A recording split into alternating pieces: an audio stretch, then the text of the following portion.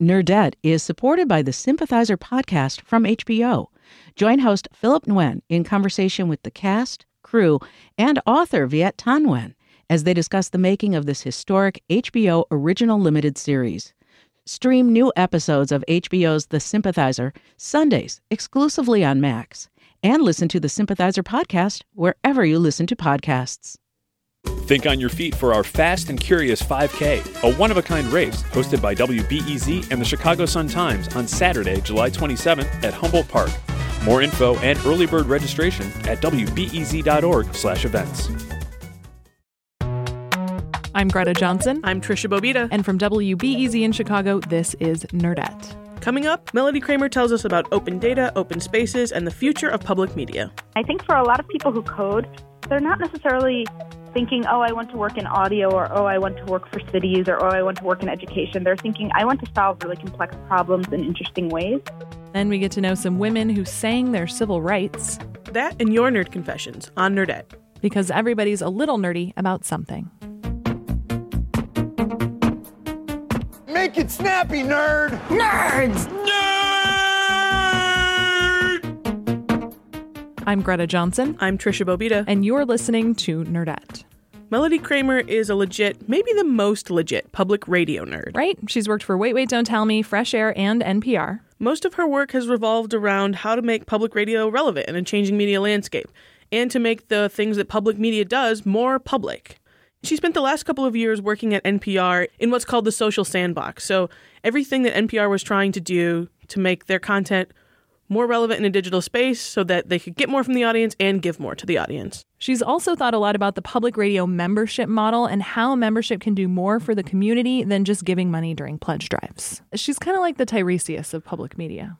A little bit, yeah. And she's taking everything she's learned working in public media for the last couple years to an exciting new venture. She's going to be working at 18F that's like a startup within the federal government. They parachute in, they try to make everything better, more efficient, faster, stronger, more interwebs friendly.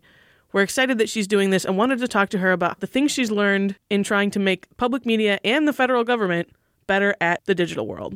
I met my partner on OkCupid, and when I was on OkCupid, I was looking at online dating profiles, and everyone lists Terry Gross in their OkCupid profile. And I was thinking to myself, this is really weird. Like, what is it about Terry Gross where you'd want to put her in your online dating profile where you wouldn't necessarily put, like, other media that you're consuming? Like, I don't know how many people put the Wall Street Journal, like, in a dating profile. But people who listen to and enjoy public radio, I think, have an affiliation with public radio that they see it as an extension of themselves. So they see public radio as a part of themselves. They are part of a larger public radio community. And I keep thinking about how public radio talks to the people in that community. We obviously broadcast a lot of things, which is a very one-way street. You put something out on the radio and people listen to it, and they're not necessarily interacting with it. And we constantly ask people to pledge money or donate during pledge drives, which is one way to ask people to become involved in the community. But I keep thinking that there are more inclusive ways of inviting participation and having people who value public radio contribute in a meaningful way. And one way that people can do that is through donating their time or a skill or some kind of code that they have learned. And if you consider donations of time or a skill or tagging an archive or donating code, a lot of those things have to be done in person, which means if people were doing them, they're meeting other people like themselves. So I think there's a way to say we have all of these physical spaces across the United States. I think there's 835 public radio station facilities across the United States. And could we think of them as more of community centers where people could come together, like-minded people, work on projects together, and potentially help both their public radio station and meet other people like them? And could we consider that a donation of some sort and potentially make them members? So that's kind of the idea that I've been kicking around.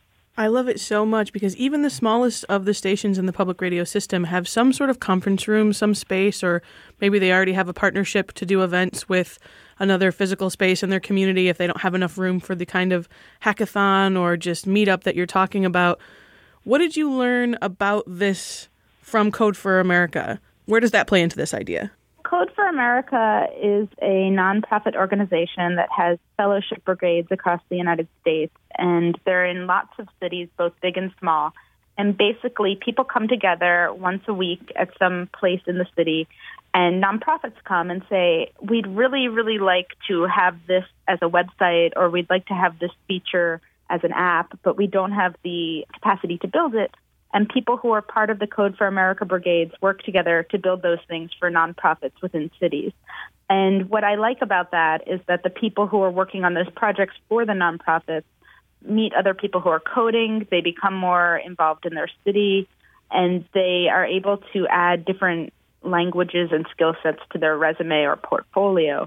And in turn, the nonprofits get to work with these really smart, creative people in a way that they might not have the capacity for. And I keep thinking, okay, well, Code for America is in all of these places, and a lot of times they're meeting at random office buildings around town, but it's also public radio stations in every town and community, and a lot of space concerns, I think, could be alleviated if public radio became more involved in those kinds of communities, and also said, these are the pain points that we have. Would you be interested in working on those things? And I think for a lot of people who code, they're not necessarily thinking, oh, I want to work in audio, or, oh, I want to work for cities, or, oh, I want to work in education. They're thinking, I want to solve really complex problems in interesting ways. And they're looking for problems to solve. And in public radio, we have a lot of problems that can be solved if only we asked for it. And in turn, these people get things, I think, for their resume or for their portfolio, and also can say, okay, we helped a nonprofit in this way. Could we potentially pivot and make this a for-profit solution for other companies or businesses because we know that this is a problem?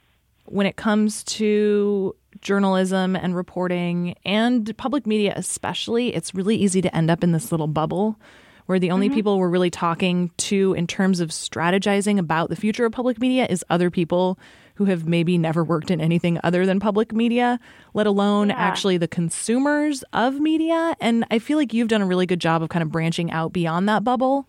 What has that been like for you? And why have you been so intentional about doing that? Well, for the past year and a half, I've run something called the Social Sandbox, which is a blog on Tumblr where people from NPR revealed their entire reporting process as they were reporting on stories, or talked about different tips or tricks that they've learned, or just talked about things that they've tried in the social and digital space that have worked or not worked. And we've been very intentional about sharing every part of that process. And in part, we've done that because we're public media and we believe in sharing things with the public. But in part, it's because I've been watching other news organizations move much more quickly in the digital space, or try out new things, or they just have a capacity that people in public radio don't. You're also blogging about people you meet who aren't in the news business and just what news means to them, how they interact with different news platforms and brands.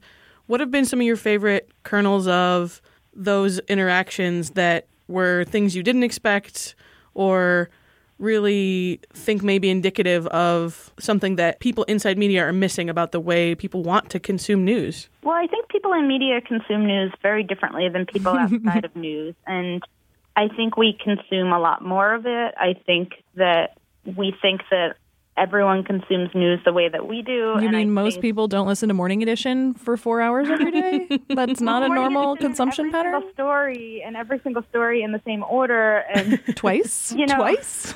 Yeah, and most people do not look at Twitter all day long, and a lot of people are watching TV news. I mean, I don't watch an evening news program, but a lot of people across the country still do. A lot of people, they're shift workers. They're not consuming news at 5 o'clock and 8 o'clock in the morning. They're consuming news when they get home, or they're consuming news through push notifications. And I think if our goal is to better connect with our audience and provide them information that they can use, we have to think, like, how are they consuming this and what do they actually want? Are we building products or solutions that actually make sense, or are we building things for ourselves? And if we're only talking to each other, and I know that a lot of people on Twitter who are journalists typically only interact with other journalists, follow a lot of other journalists, and that's not really indicative of how the country or even the world consumes news. They're not reading it or thinking about it in the same way. I mean, I have two younger brothers. One of them's in med school, one of them's a resident, and both of them get their news on Snapchat and through something called Twitch, which follows video game players around. They're not reading the New York Times on a daily basis, and yet they still get the news. Snapchat's not my jam. I could spend all day long in Tumblr, but I think it's interesting that even within the social media space, if you assume that someone is consuming news there, it's such a different way to interact on Tumblr versus Facebook versus Twitter. And Social Sandbox did a good job, I think, of explaining that to journalists, that just because we have more channels doesn't mean we use the same megaphone we got used to using in broadcast or print media. You can't do that. It doesn't work in those other spaces. Yeah, and like what I used to tell my coworkers is that I don't want you everywhere. I would like you somewhere, and I would like you to figure out what spot works the best for your beat or who your audience is or who you plan to connect with. There's no point in being on like 14 different social media networks. That would mean you're never actually doing your work. I find Twitter most useful for myself and the kind of work that I do. I have colleagues who are on Tumblr or Facebook or Snapchat or WeChat or WhatsApp. You shouldn't just be on Twitter because everybody's on Twitter. That might not be the right place for you. I think it's really easy for us to forget that the reason we're actually doing all this stuff is for the audience. And so to really think about how is this the best consumer experience? I talk to people all day long. I ask for advice a lot on Twitter. I take advice from people. I've changed entire projects based on things people have suggested. And I think by making yourself completely open and transparent, you're just opening yourself up to finding out more information or finding better information. We've been talking about what you've been spending the last couple of years doing, this work at NPR when it comes to digital and social media. But you just left that gig for a very exciting sounding new gig. And I know there may be government secrets involved, so you can't tell us everything. But what can you tell us about your next adventure? Sure. I left NPR and I'm starting a new job with a digital agency within the federal government called 18F. And it's called that because that's the location where it is in D.C. It's at 18th and F. The rest of the federal government are their clients, and they work on very quick, iterative projects for different federal agencies, and they come in, they build something, or they help fix something, and then they go out. And what appealed to me about that was it's a 2-year gig. It's a time-limited position. I really just wanted to bounce off of other people and learn new ideas, and I really, really liked the idea of going to a place where it's project-based, and you go and you do something, and then you leave. You'll be able to measure your own success in a really interesting way that way, too, I think. Yeah, and the particular unit that I'm going to makes everything that they do public. They publish all of their code. They have a Tumblr where they talk about their process, and I plan to continue making all of my work public and bouncing off people, and I think that's particularly important when you're trying to do things that make government services easier to access for people at home. There was a study out just last week that talked to managers across federal agencies about the use of technology in the workplace. And I think it was something like less than 20%, about 15% say that they feel that the government can keep pace with the private sector when it comes to adopting technology in the workplace. And we had a conversation around the office about it because my question is really, can they ever keep up? I mean, there's room to grow between those 15% thinking that they can keep up, and maybe there's a lot of smaller projects that can snowball into bigger changes across the federal government for employees. But does the government suffer from the same thing that we talked about public media suffering from, which is just it's not as nimble as the startup culture or the for-profit media culture when it comes to integrating technology? Well, I think that a lot of the new for-profit media startups that have been created have been started by people who left larger, less flexible organizations, and they're focusing on one specific thing, and they're really small right now, and they're able to be agile because they're really small. But I think it will be interesting when they scale and as they grow older, because then you have to kind of put processes in place to say when this person leaves, we're still able to do this, or as this grows, we're still able to do this. And I think that's when difficulties arise in whatever organization you're working at, just because it's so much larger and you can't control everything. I used to work at Fresh Air with Terry Gross, and it was a staff of 12. And in order to get something done, I asked Terry. Bam, it could be done. It was like very easy. I would just walk to her office and ask her if I could do something, and then I could do it. And when you work in a larger organization, there are lots of layers, and I'm not sure the federal government is different than public media or any large organization. If something works, how do you let all of your coworkers know that information? How do you very quickly put that in place? And I think that's something that every large organization has to deal with. People are still catching on to the idea that it's okay for things not to work also. I'm a really big fan of failing publicly. I've failed publicly more than once, and I've tried things out personally that didn't work out for me. I went to medical school a few years ago and dropped out. And every part of that I made public, and I just left my job and I made that public. And a lot of projects that I tried to do at work either didn't get up off the ground because I didn't have buy-in or I couldn't get the right resources, or, we tried it and it didn't work out the way that we wanted it to. But I always tried to make that public because I wanted people to know what we learned from failing. And I didn't really look at it as failing. I just looked at it as trying something. Okay, it's kind of like when you do a science experiment. You have a hypothesis, you try something, you see what happens, and then you change your hypothesis or you iterate based on that. When you say the federal government, there are parts of the federal government with 5 people in it, and there are parts with thousands. And I'm not sure the same solution is right for both groups. I'm glad that there's this unit. I think you guys should have cool uniforms. You could be inspired by the X-Men or some other group, but I think 18F needs some superhero-type uniforms, and that you guys should go forth and conquer. Absolutely, yeah. I'm excited to see what you come up with. We know you have the solution somewhere in there. We're paying close attention, so thank you for being so public about all of it. I'm hoping to eventually come back to public media. So I'm looking at this as a 2-year fellowship to learn everything I possibly can and bounce off of new people, and I'm open to new directions, but I suspect that eventually I will return because I just love public media a lot. You'll be back. Yeah. Melody Kramer, thank you so much for joining us on Nerdette. Thank you very much. She's at M. Kramer on Twitter. Still to come, we get some advice for geeks by geeks about dating, celebrate great lady nerds of history who sang their civil rights, and hear your nerd confessions. This is Nerdette. Nerdette is supported by the Sympathizer podcast from HBO. Join host Philip Nguyen in conversation with the cast, crew, and author Viet Thanh Nguyen as they discuss the making of this historic HBO original limited series. Stream new episodes of HBO's The Sympathizer Sundays exclusively on Max, and listen to the Sympathizer podcast wherever you listen to podcasts.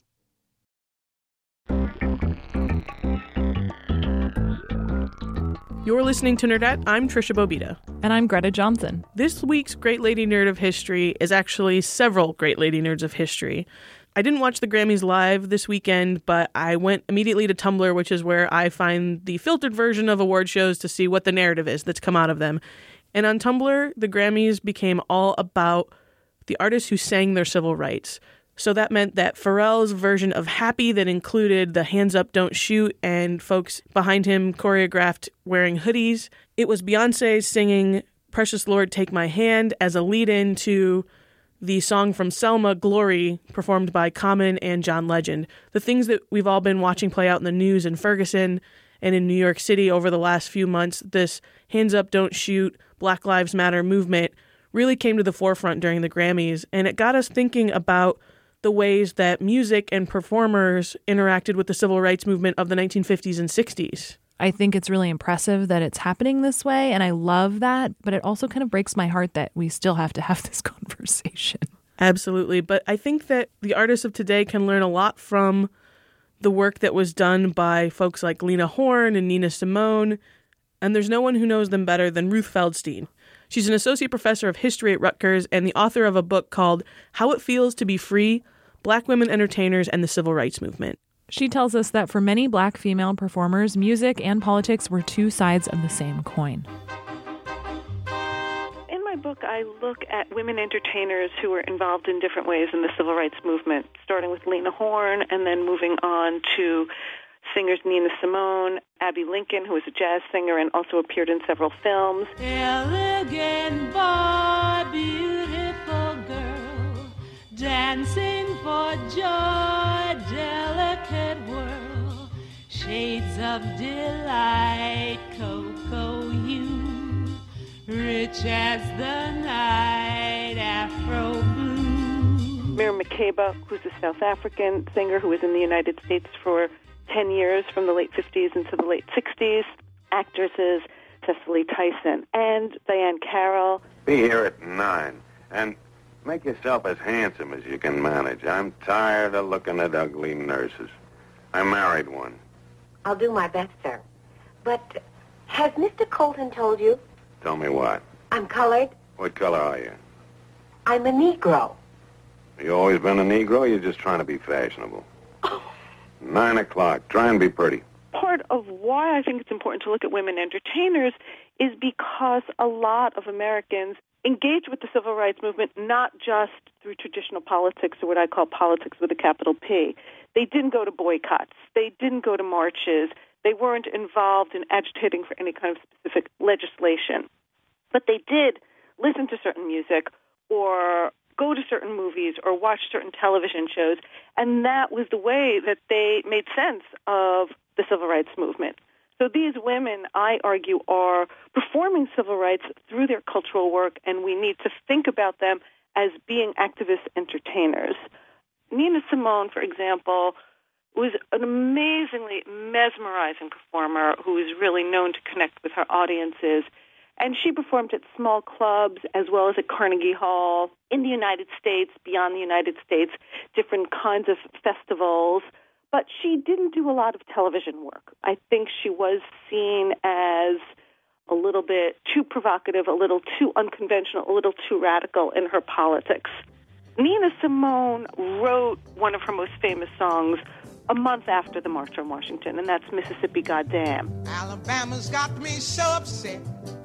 Tennessee made me lose my rest. Everybody knows about Mississippi Goddamn. And she suggests a very different kinds of politics in terms of the kind of racial activism she's talking about, and a very different kind of gender politics in the ways that she performs as a black woman. She wrote it in September of 1963. She had just heard about that terrible church bombing in Birmingham, Alabama. The Ku Klux Klan planted a bomb, and 4 young girls were killed. Can't you see it? I know you can feel it. It's all in the air. I can't stand this pressure much longer. Somebody say a prayer. And Nina Simone says that she heard about that bombing, and she immediately went out and wrote this song. She said it came to her, there's a quote from her, a rush of fury, hatred, and determination. And in the song Mississippi Goddamn, she really rejects the ethos of going slow. Picket lines, school boycotts. They try to say it's a communist plot, but all I want is equality for my sister, my brother, my people, and me. And remember, the title of the song is Mississippi Goddamn. She puts that damn right in the title. She's saying, I don't have to behave like a lady to get my rights. I can be angry. So she's really taking this moment, this March on Washington moment, and turning it on its head and really challenging the conventional wisdom about interracial activism in that moment. Things gradually will bring more tragedy. Why don't you see it? Why don't you feel it? I don't know. I don't know. You don't have to live next to me. Just give me my equality. Everybody knows about Mississippi. Everybody knows about Alabama. Everybody knows about Mississippi.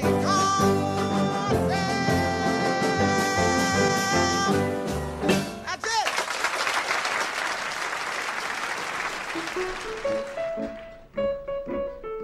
Women had to try lots of different venues and different kinds of genres to build their careers.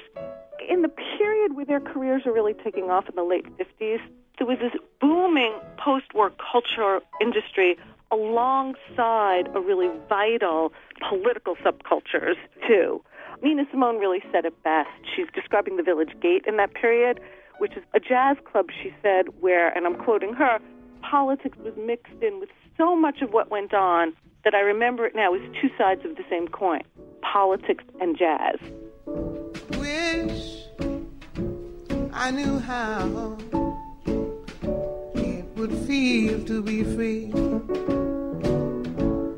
I wish I could break all the chains still binding me. Yeah. Wish I could say all the things that I can say when I'm relaxed. Ruth Feldstein is Associate Professor of History at Rutgers and the author of the book How It Feels to Be Free, Black Women Entertainers and the Civil Rights Movement. We'll have links to a Spotify playlist of songs that were mentioned in that book on nerdatpodcast.com, and we'll make sure that if you haven't seen it yet because you live under a rock, that you see Beyonce's performance from the Grammys. How sweet it would be to find that I could fly. I'd soar.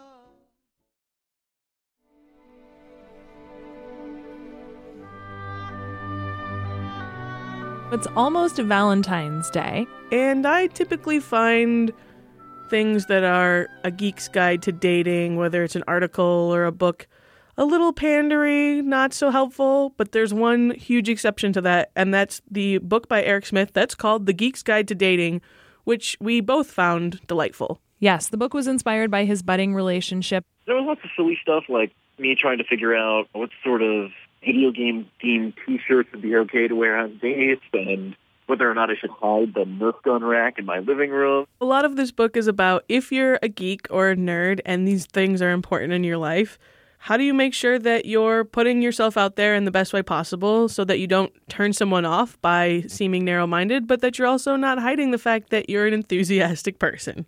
Eric started with his own experiences, but relied on a lot of friends to gather advice for how to handle being a geek in a relationship, and ended up having to try to live by the advice of his own book. I asked if he has any evidence that his book actually works. Yeah, I hope so. I like to think that while I was writing it, it helped make me a better boyfriend. I love the idea that she could just sort of be like, chapter 7. Yeah.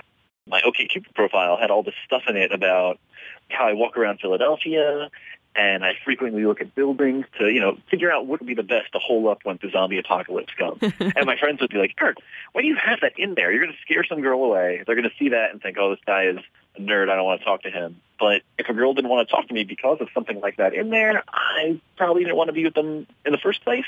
I want to be with someone who's going to daydream with me about the zombie uprising, what we're going to do. I think that's sage advice from Eric Smith, the author of The Geek's Guide to Dating. We asked him to give you a little homework as well. Look for Steve Brenizoff's new book. It's called Guy in Real Life. It's basically the perfect book for geek guys and geek girls. This D&D loving girl falls in love with a heavy metal guy, and it's just full of all those geek pop culture references we all know and love so very, very much. Sounds beautiful. We also have homework from Melody Kramer. I went to the New York Public Library 2 days ago. I was in New York on a vacation, and I looked at their Instagram feed. And I think the New York Public Library is doing an amazing job on Instagram. And the reason is because they're having a conversation with people who might only encounter their public library on Instagram. And they're doing it in a way that's organic and community building. So I would say follow the New York Public Library on Instagram and then follow a different library or museum somewhere on social media. Because I think that libraries really get it. They have to morph into more of a community space, and they've done a very good job of that. We'll have a link to all your homework at nerdatpodcast.com. Now it's time to hear from you. Time for Nerd Confessions. Nerd Confessions. This is another extra special librarian nerd confession collected at the American Library Association's Midwest Conference. I normally wear my nerdy heart on my sleeve, but there is one secret that I hide. And I don't even know why, but I'm embarrassed that, you know how people have one of those college sweatshirts that say Harvard or Yale? So I never outgrew my very first love of my life, LeVar Burton as Geordi LaForge, and my sweatshirt that I put on when I go home at night and never, ever leave the house in says Starfleet Academy. I was kind of hoping it was going to say Hogwarts, but Starfleet Academy is pretty good too. Call 312-600-5638 to tell us about when you were at your nerdiest. Everything from epic fails to humble brags, welcome. Call us and leave your nerd confession, 312-600-5638. Thanks to Melody Kramer, Ruth Feldstein, and Eric Smith for joining us this week. You can find us at nerdatpodcast.com. That's where you can sign up for our email newsletter. Talk with us on Twitter at nerdatpodcast. Like us on Facebook. The show is produced by us, Trisha Bobita and Greta Johnson, with help from Joe Dassault, Iris Lynn, and Colleen Pellissier. Chicago Public Media creates award-winning content about the issues that affect nerds like you. More information is available at chicagopublicmedia.org. Thank you for listening on iTunes, Stitcher, SoundCloud, wherever you're listening. Throw us some stars and write a review if you're feeling generous. Like the excellent 918 did on iTunes. 918? 918 what, Greta? I like to think that it's 9 minus 1 is 8. Oh, you're making it a math problem. I was hoping it was 918 corgis or raspberries or something fabulous. My God, 918 corgis! All the corgis! In any case, we appreciate the stars, the retweets, and the shares. There's one other way you can help Nerdette. If you're a nerd with a business or who works for one that wants to get your message heard by Nerdette listeners, you can underwrite the show. Email nerdettepodcast@gmail.com to learn more about sponsorship opportunities. Our theme music is New Old Toys by Poddington Bear. Do your homework. Do your homework! Nerdette is supported by the Sympathizer podcast from HBO. Join host Philip Nguyen in conversation with the cast, crew, and author Viet Thanh Nguyen as they discuss the making of this historic HBO original limited series. Stream new episodes of HBO's The Sympathizer Sundays exclusively on Max, and listen to the Sympathizer podcast wherever you listen to podcasts.